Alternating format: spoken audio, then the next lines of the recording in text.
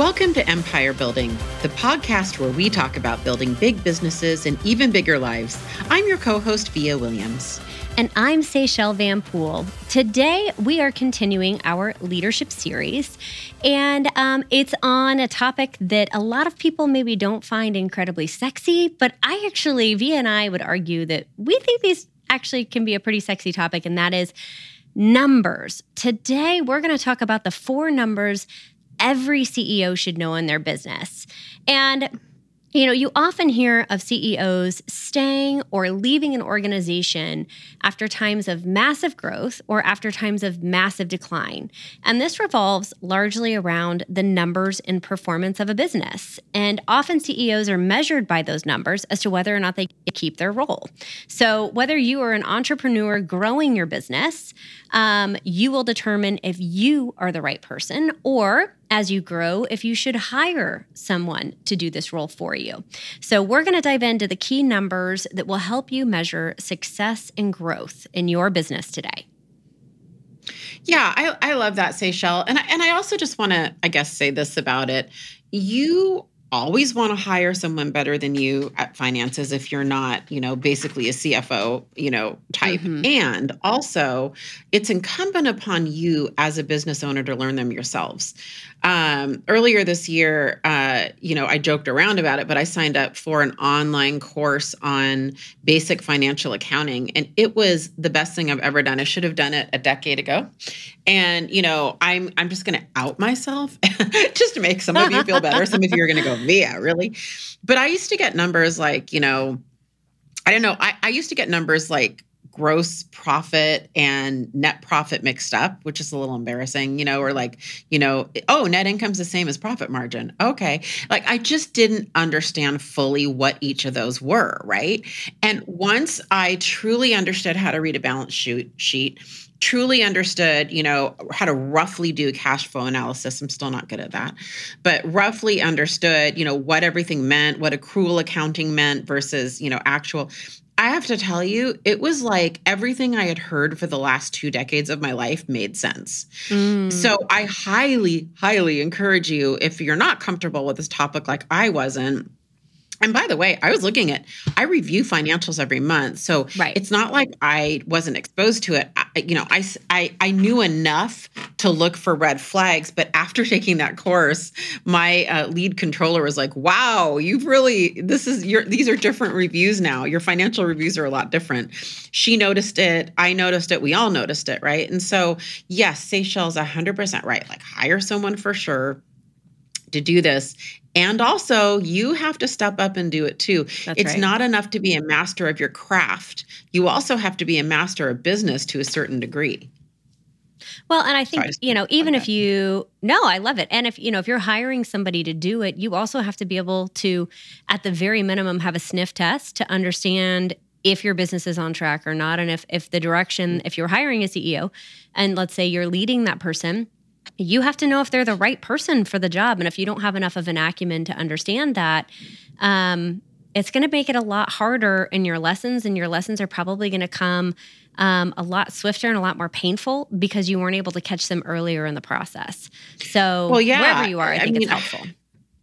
You can predict your future, good or bad, by looking at numbers and understanding numbers, understanding how to, analyze them, understanding what KPIs you're low or exceeding expectation on. Right. And if you don't do that, your business can, fail. I mean, to be blunt, you've got to have some level of being able to predict where things are going, good or bad. You have to as a business owner.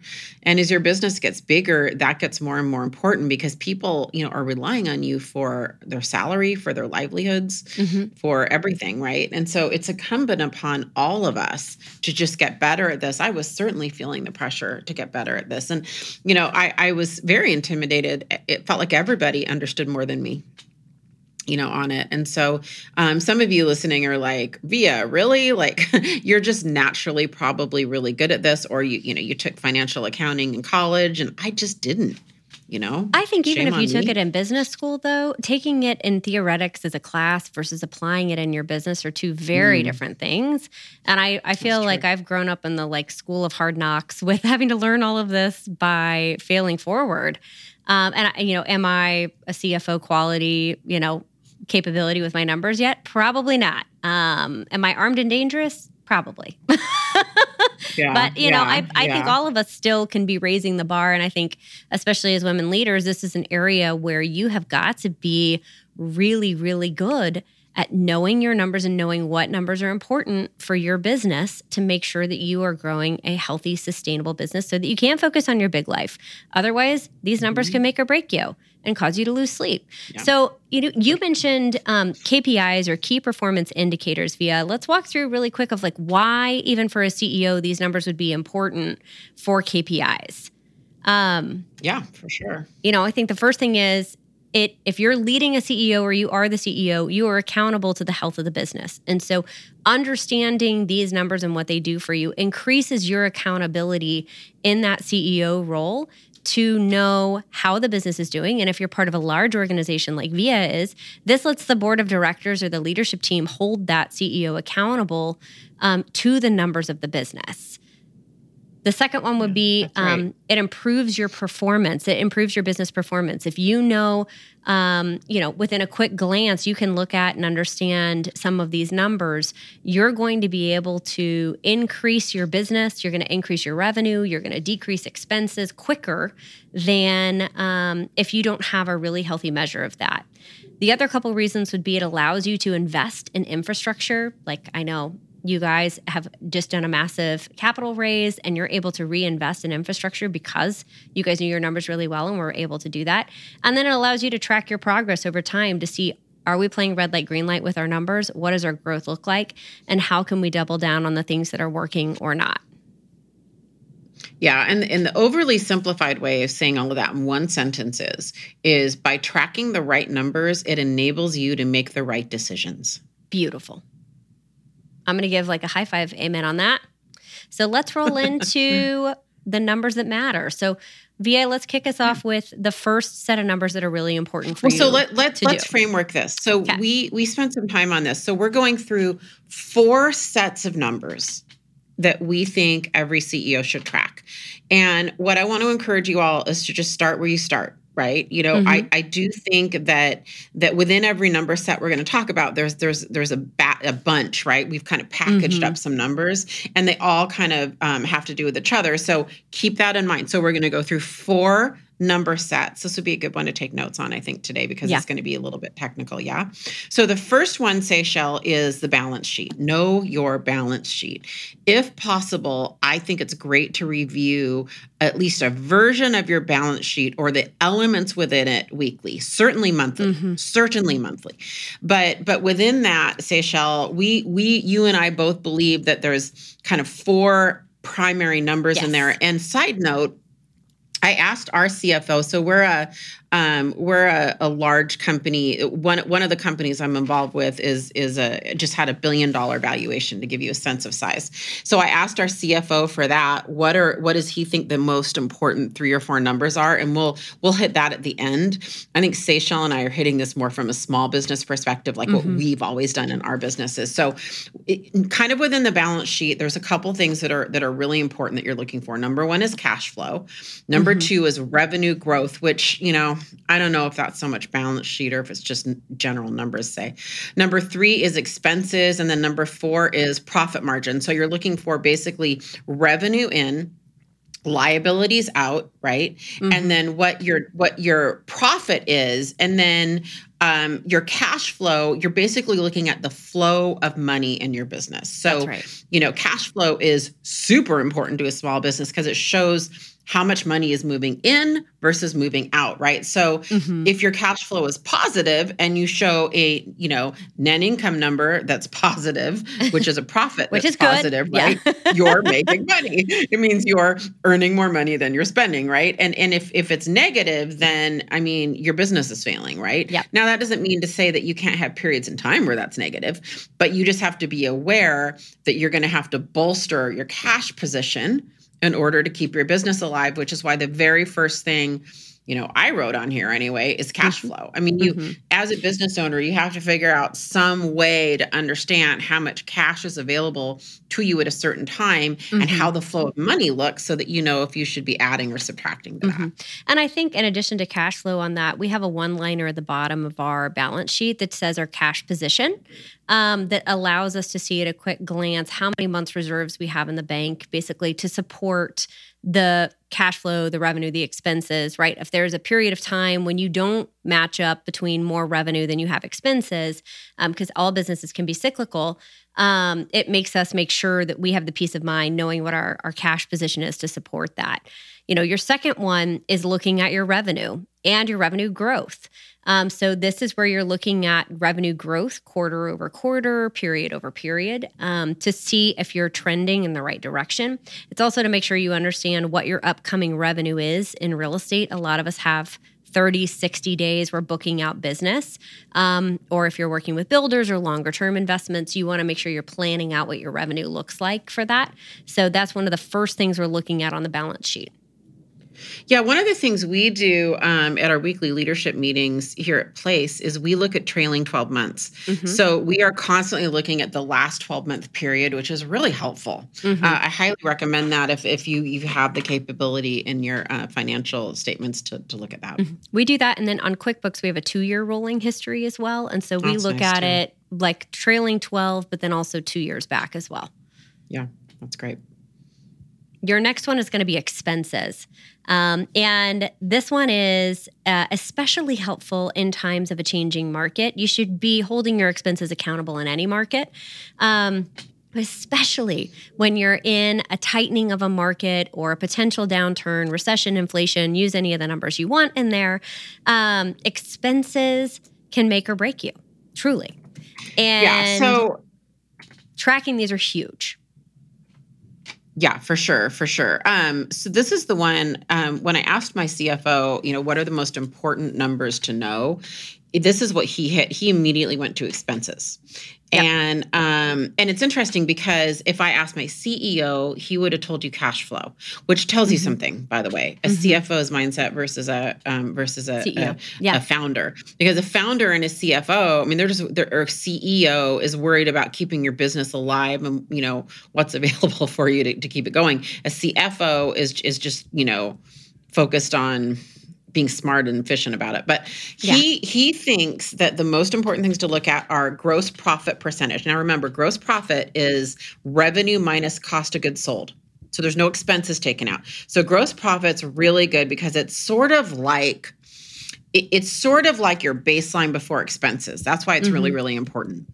Because if there's a cost of goods sold, in a way, the way to think about that is it's really what's coming into you. Yep. Right? Now, if I can use real estate as an example, we have a really high cost of goods sold. So if you get a commission into your brokerage, right? And let's say you're on a 50-50 split with an agent, you're at 50% coming in your door. So your gross profit number in real estate anyway is super, super important. But in any business it is, right?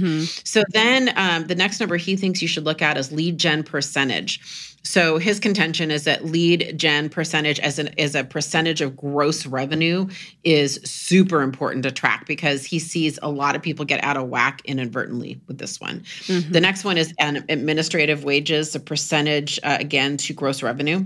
And then also net income is, lastly, which would be your profit margin, right? Net income is another way to say profit margin. So, and he thinks you should always be tracking those as a percentage of total revenue.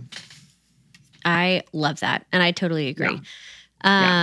Yeah, I mean, it gives you a quick glance too. When you know your numbers, you can have a quick glance to know if you're out of whack on something. I would say at least in a down market, once a month in a down market, you should be looking at all expenses and holding those accountable. But at a quick glance on a weekly basis, knowing just the top line numbers for your balance sheet would be helpful.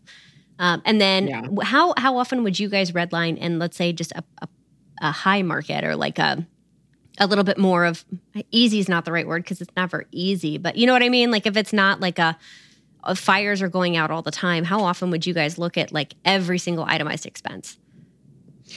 Oh, not very often, not as often. The last time we did it was probably 4 or 5 months ago, and then the market started turning, and now we're looking at it more frequently. So Yep.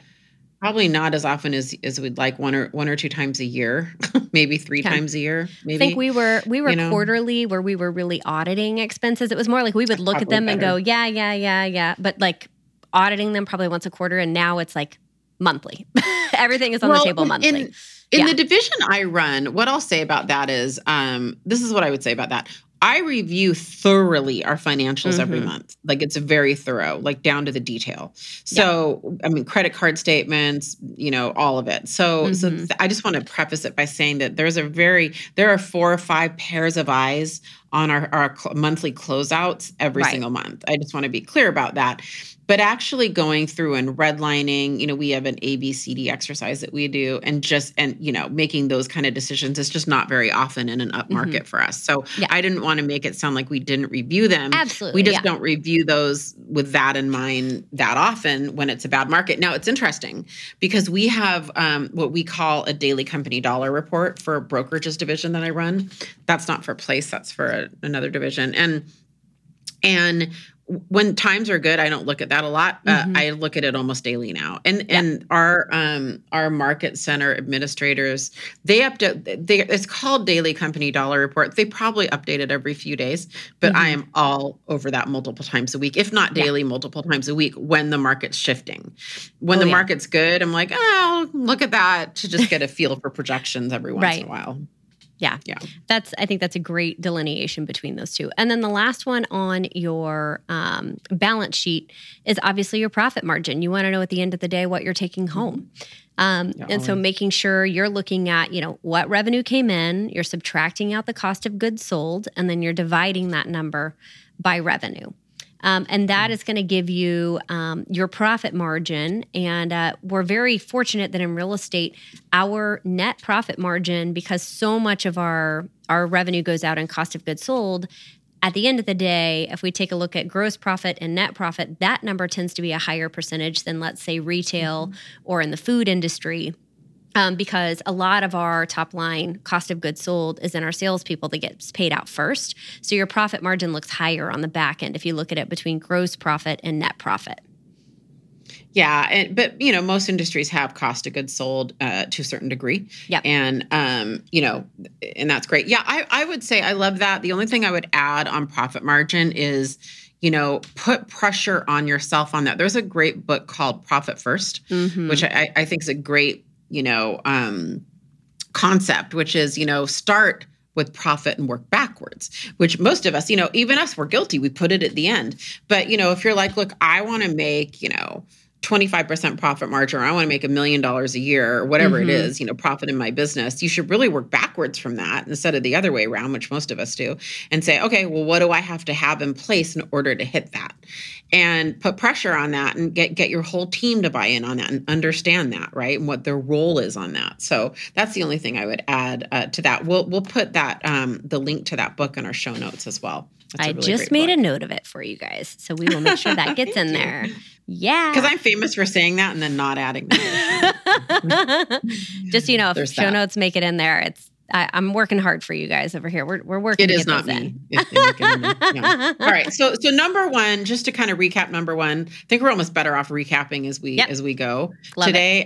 It's kind of numbers from the balance sheet. Revenue growth is a little iffy if it's on the balance sheet, but basically, typical financial accounting numbers, I guess is another way to say that. So number one, cash flow. Number two, revenue growth. Number three, expenses. Number four, profit margin. So what is the second group of numbers, Seychelle, that we really need to understand as a CEO?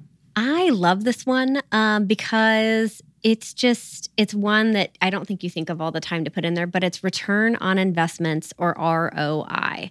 And, the return on investments is the amount of profit you earned after making strategic spending decisions. And you can calculate this percentage by using a formula that's pretty simple that says, what's the current value of the investment minus the cost of investment, and then you divide that by the cost of the investment, multiply it by 100.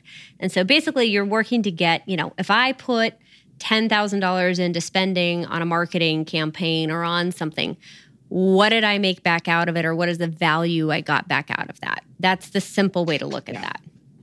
That's exactly right. And all of us need to know that, especially with our marketing and lead generation expenses, right? Why are we doing them if we're not getting an ROI on them? It's interesting.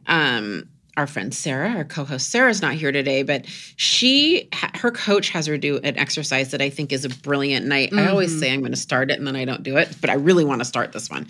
And what they do is her coach has her go through her P&L. And once a year, she has to take every line item on her P&L and run an ROI analysis on it. Like her rent, everything. Everything she does, she has to run an ROI. Her printer. Well, I don't know if she has to do the detail report, or if that's a good question we should ask her. I think her team does the detail, but I think she has to go in and do that. I mean, I think she said it goes down to like the granular. And the other thing I would say with ROI is sometimes people are impatient with ROI. And so if you happen to be in real estate, and let's say you're starting a geographic farm area and you're working to like dominate a farm area, well, your ROI in your first month, it's going to look very different than your ROI in your 18-month. So I think you have to be mindful of what the investment is and then how patient you're willing to be to tweak, change, hold it accountable, and how long you're willing to give that investment before it is actually generating the ROI that you desire. Because some are instant and sometimes some of them are 1, 2, 3 years down the road before you really start seeing the ROI that you're desiring. So sometimes patience with that is key too. I mean, that's a good point. And that's probably something to ask yourself and your advisors, how patient should you be? Yeah. I mean, do you have the kind of business that can withstand that kind of a long game in that particular category? We're all playing the long game, and, we have to really protect our cash. The number one thing that we put on here on purpose was cash flow, because business success is essentially survival, and making a profit is survival. So yes, I love that, and ask yourself that question, like, am I willing to invest in this? My brother and I just yesterday. We're talking because we have to make a decision on a timeline today. We have to make it by today on investing in an annual marketing thing. And, both of us are like, it's a great thing. We think it'd be really great for the company. But are we willing to invest in that now for, potentially a slower ROI? And just doing this podcast now, I already got the text, hey, I need your answer. So I'm feeling the pressure of that decision. And so, ROI, that's a tricky one. Like, do you wait, long-term on one thing versus another? Like, I don't know the answer. So, anyway. Well, I think it's, you should have both going, right? You have both going on that. The third one is a great one, which is economics. Are you aware of the economy around you locally? Are you aware of the economy in your industry? Are you aware of the numbers globally or nationally and how they impact you? And so there's two really key areas that you and I both really like to look at this. One, I know the first one you're really into, which I love. And I would say you're kind of the queen of the four of us in this one, and that's industry. When you take a look at the economics of our industry, what is it that you look at, or what is it that you study, Via? Yeah, well, my title is head of industry, so one would hope. I know, I'm like, this is your jam. One would hope. I don't just track numbers. I also just track industry news and stuff. So obviously it's going to go into our second thing, which is macroeconomics. But I am tracking interest rates. I'm tracking rate of homes sold. That's really important.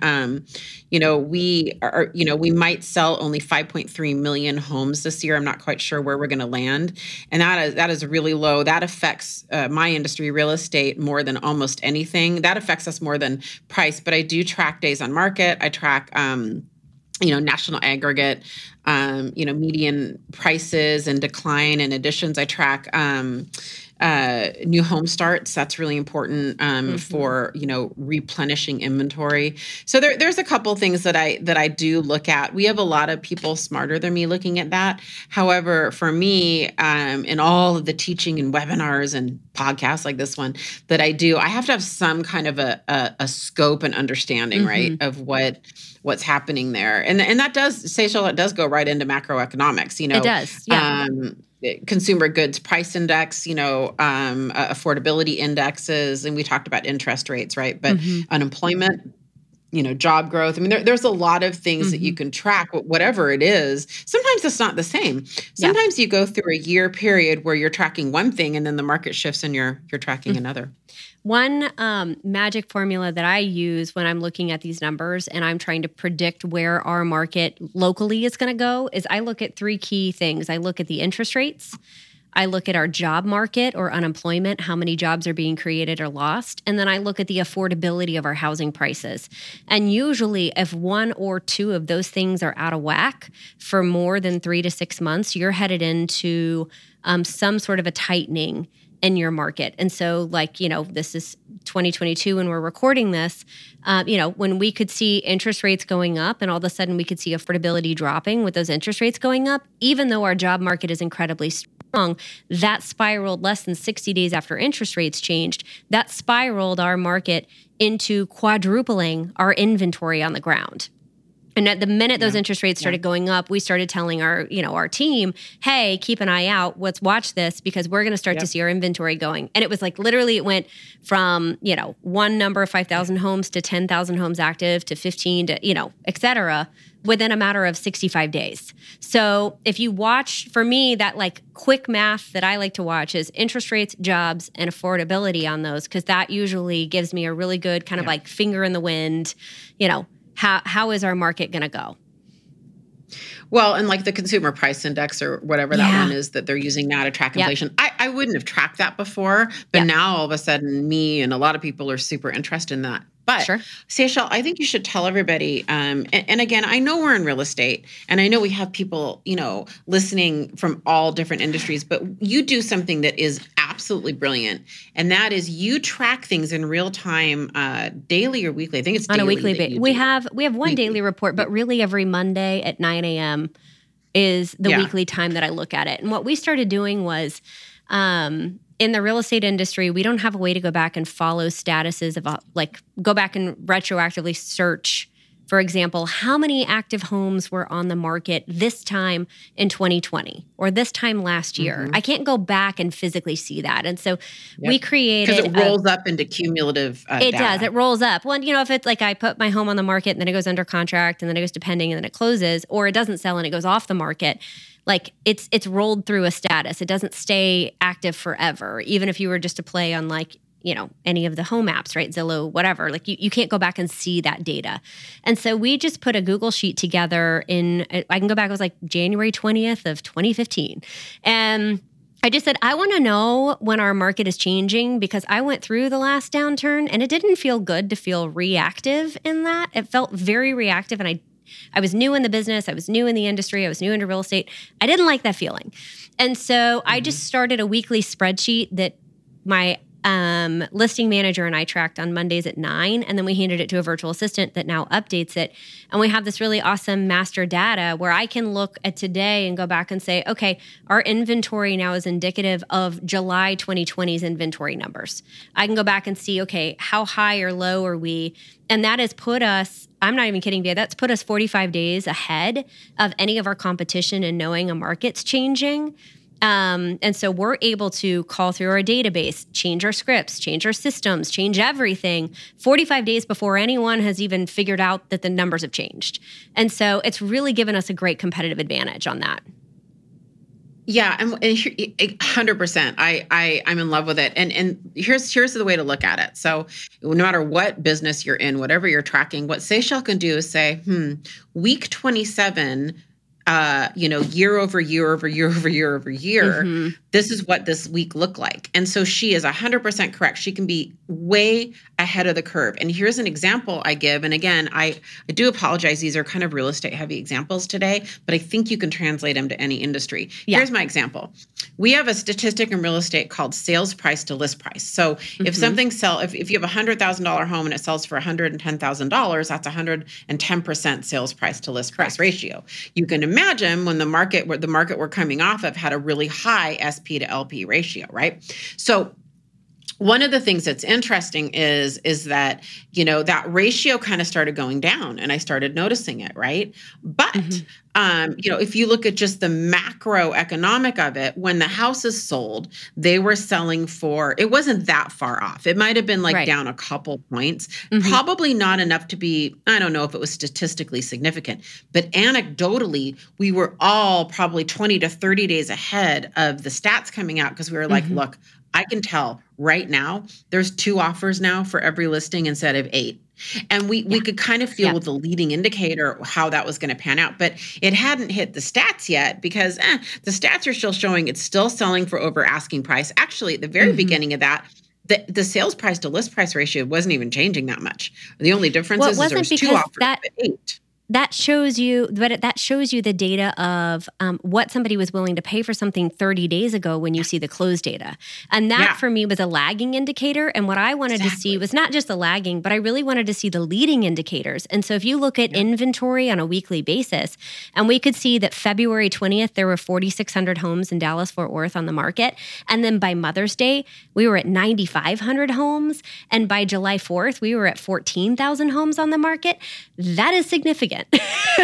That's and then you can look back and go, this is the same as year X, and you can go, okay, well, year X, this is what happened. So I mean, it is really good at predicting the future. I think it's really good no matter what industry you're in. What Seychelles doing, because most statistics roll up to a monthly cumulative, and so what Seychelles doing is just breaking them down by weeks. I'm like convincing myself I need to do this. I keep saying that. But the nice part is, if you have it.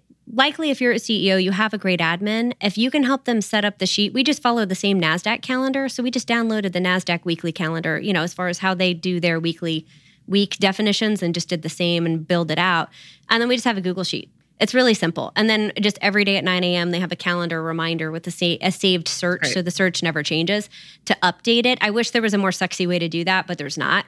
And our MLS, at least in North Texas. But then it's delegated. It doesn't need to be on my plate. My plate is to review it and give kind of the state of the market, if you will, to our agents and to our clients. But I mean, it was amazing, just to give an example of this on the ground, how this matters.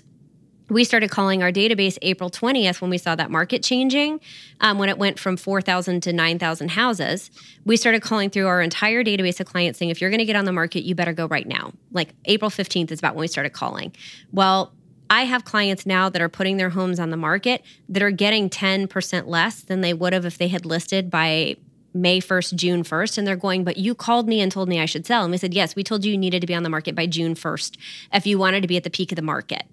And truth be told, it was right. It was so spot on. Super smart. And now we can still sell, and we're still selling for top dollar, but the strategies that we've had to change in the last 30 days are drastically different than what most of our competition is doing. Well, and that is a CEO, my friend. That is a really, really good CEO. That is exactly what we're trying to convey in this episode, right? As a CEO, we believe these are the numbers you need to hit. So let's move into number 4, Seychelles, which is numbers for your employees and customers, right? I love this. So there's a couple ones. Net Promoter Score is, but both you and I agree, is a really important number. So do you want to kind of walk everybody through what a Net Promoter Score is? Net Promoter Score isn't talked about widely that much, but I think it is just awesome. And the best way I can describe this is, have you ever wondered, on a survey, why the first question after you leave a store or you have an experience with a company is, how likely are you to recommend this business? Or on a scale of 1 to 10, how likely are you to recommend this business to a friend? And Promoter Score is just that. It's the likelihood that an individual is going to recommend their business to somebody else. And, I think as CEOs, it's important for our overall reputation to understand that, but also, if you have a list of your highest potential net promoters, what an amazing way to know how to target to them differently than someone that on a scale of 1 to 10 is a 2.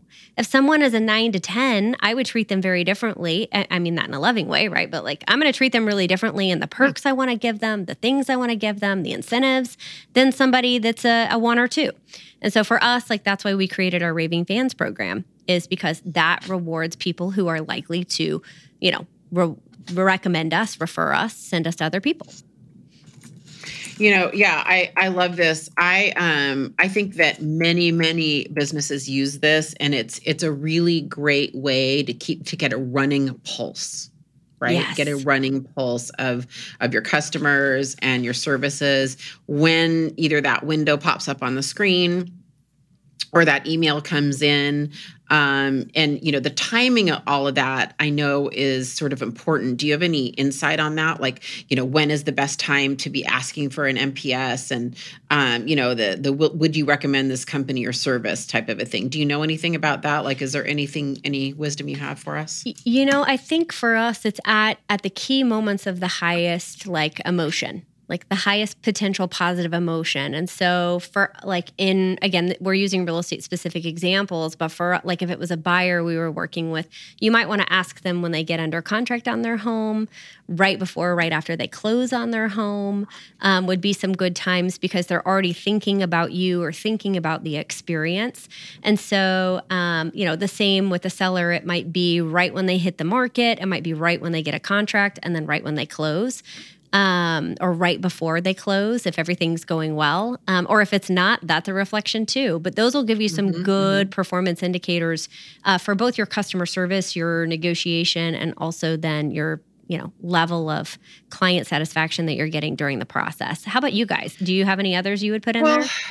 CSATs are customer satisfaction scores are kind of like what I get Net Promoter and CSATs a little bit mixed up, because like a CSAT to me is like the Uber pop-up. Every time you use an Uber, It pops up and says how many stars, right? And Net Promoter is would you refer this client? So to me, when I know I'm working on in my now this is in my personal real estate team, what I'm working on, in fact, I just met with my assistant about it, is how we can do quicker CSATs at the 4 or 5 key points of the transaction, and then with a Net Promoter at the end. And so, I don't know that I have a lot of information on this other than I actually like have a flip on windows. That. Oh, you do? I have a flip on that, which is if someone if I say how likely are you to refer this business, and let's just say, for example, you and I are like working together and you put a 2 on there, I might be inclined to ask you different questions than how satisfied are you with us? Because if you're not happy with me, a Net Promoter Score basically tells me what kind of a consumer satisfaction survey to give you. If you're at a 5 stars or 10 out of 10, I'm probably going to want to target you then into raving fans. I'm going to want to put you into like all these other things to talk to you about, versus if you're at a 2, there's no way I want to ask you if you want to continue to get marketing from me right now. What I've got to do is get a manager or a leader to call you to see what's going on. If there's an issue we have to fix, or, you're probably problem solving and trying to get questions answered to improve that score versus just how satisfied are you or not? Like, I don't want to ask the Net Promoter at the end. I think you want to ask that at the beginning. Well, I just need to learn this more, and it might be my next like rabbit hole I go down, because we just talked about Net Promoter, CSATs, customer satisfaction. What about employee satisfaction? This is one. Okay, so I'm going to be full disclosure. Like, we've been very micro on this, on like one-to-one conversations and reviews. What I would love to see us implementing is actually a quarterly 360 review. And it's how are we doing as a company? How are we doing as leaders? You think so? I mean, I don't know. I don't know. Is that twice a year? What would you say? Norm is supposed to be. I don't know what the norm is supposed to be, but quarterly, just like my blink is like, that's a lot, but maybe. I don't know. Maybe it should be at least once a year. Okay, so here's an example. We do the 12-week year is our, the way we do our goal setting and our accountability is the 12-week year. So on the 13th week of every 12-week year, like role or session, you do a review on how you did the quarter before, how everything went. So my thought is we could incorporate a small 360 review into that. that then allows us to, if we're tweaking anything for the next 12 weeks, we can catch things quicker. I don't know. Maybe it's too much. If you're listening, you guys tell us what you do on this. I would love to know. But I do think knowing if your employees are happy or not is very important. The one thing I would say that I do, and I haven't done it in a while, this is reminding me I need to do it, but sending out what I do try to do quarterly is send out just a quick survey. And it's, what are we doing well? What are we doing not well? What should we keep doing? What should we stop doing? What should we start doing? And it's very simple, very clean. It's very scary to send that out. I got to tell you, it is, you just need to be prepared. When I do it, I use SurveyMonkey so that it's, it's anonymous so that they feel comfortable doing it. Sending back with their email isn't probably going to give me the results I want. Yep. And I think it's scary to send those out. Anyone who doesn't think it's scary, like, kudos to you. But I always get a little nervous. Like, am I going to hear things I don't want to hear on there? But it's really unsophisticated. But it's better than nothing. And it's been good. I haven't done it in a while, though. I probably should do that. I know. Well, I'm taking notes in here for us as we record, guys. By the way, one of the things we love doing these episodes for you all is that we actually get to learn and grow and also remember the things we have to be adding in our business too. So selfishly, this has been a fun one. Because I have some things we're tweaking just off this episode. Yeah, it's kind of a meaty one. It's not like a real light and fluffy one, but it's good. True. I think if we want to recap today, let's recap it with, we talked about your balance sheet, right? Making sure you know your cash flow, your revenue, your expenses, and your profit. We talked about your ROI, right? Making sure you are holding your investments accountable to getting a return on them. We talked about your economics. What are you looking at both in your industry and in the macroeconomic world to understand how that impacts your business and how to see the future? If you could have a crystal ball, that's as close as you can get. And then the last one is, are you tracking numbers for your employees and your customer satisfaction to make sure that you are rewarding and growing and implementing the things that are going to help take your business moving forward? So if we are CEOs, that's what we're looking at, guys. Let us know, too. empirebuildingpodcast@gmail.com is our email. So we'd love to hear what you use to track your numbers, if you're implementing anything that we're teaching on here. And we love to interact with our listeners. So please always, feel free to email us there. And you can also suggest topics that you want to hear us talk about. Absolutely. Have a great day, everybody. We appreciate you. And we hope you go use these numbers to be a kick-ass CEO. That's right. Bye, guys.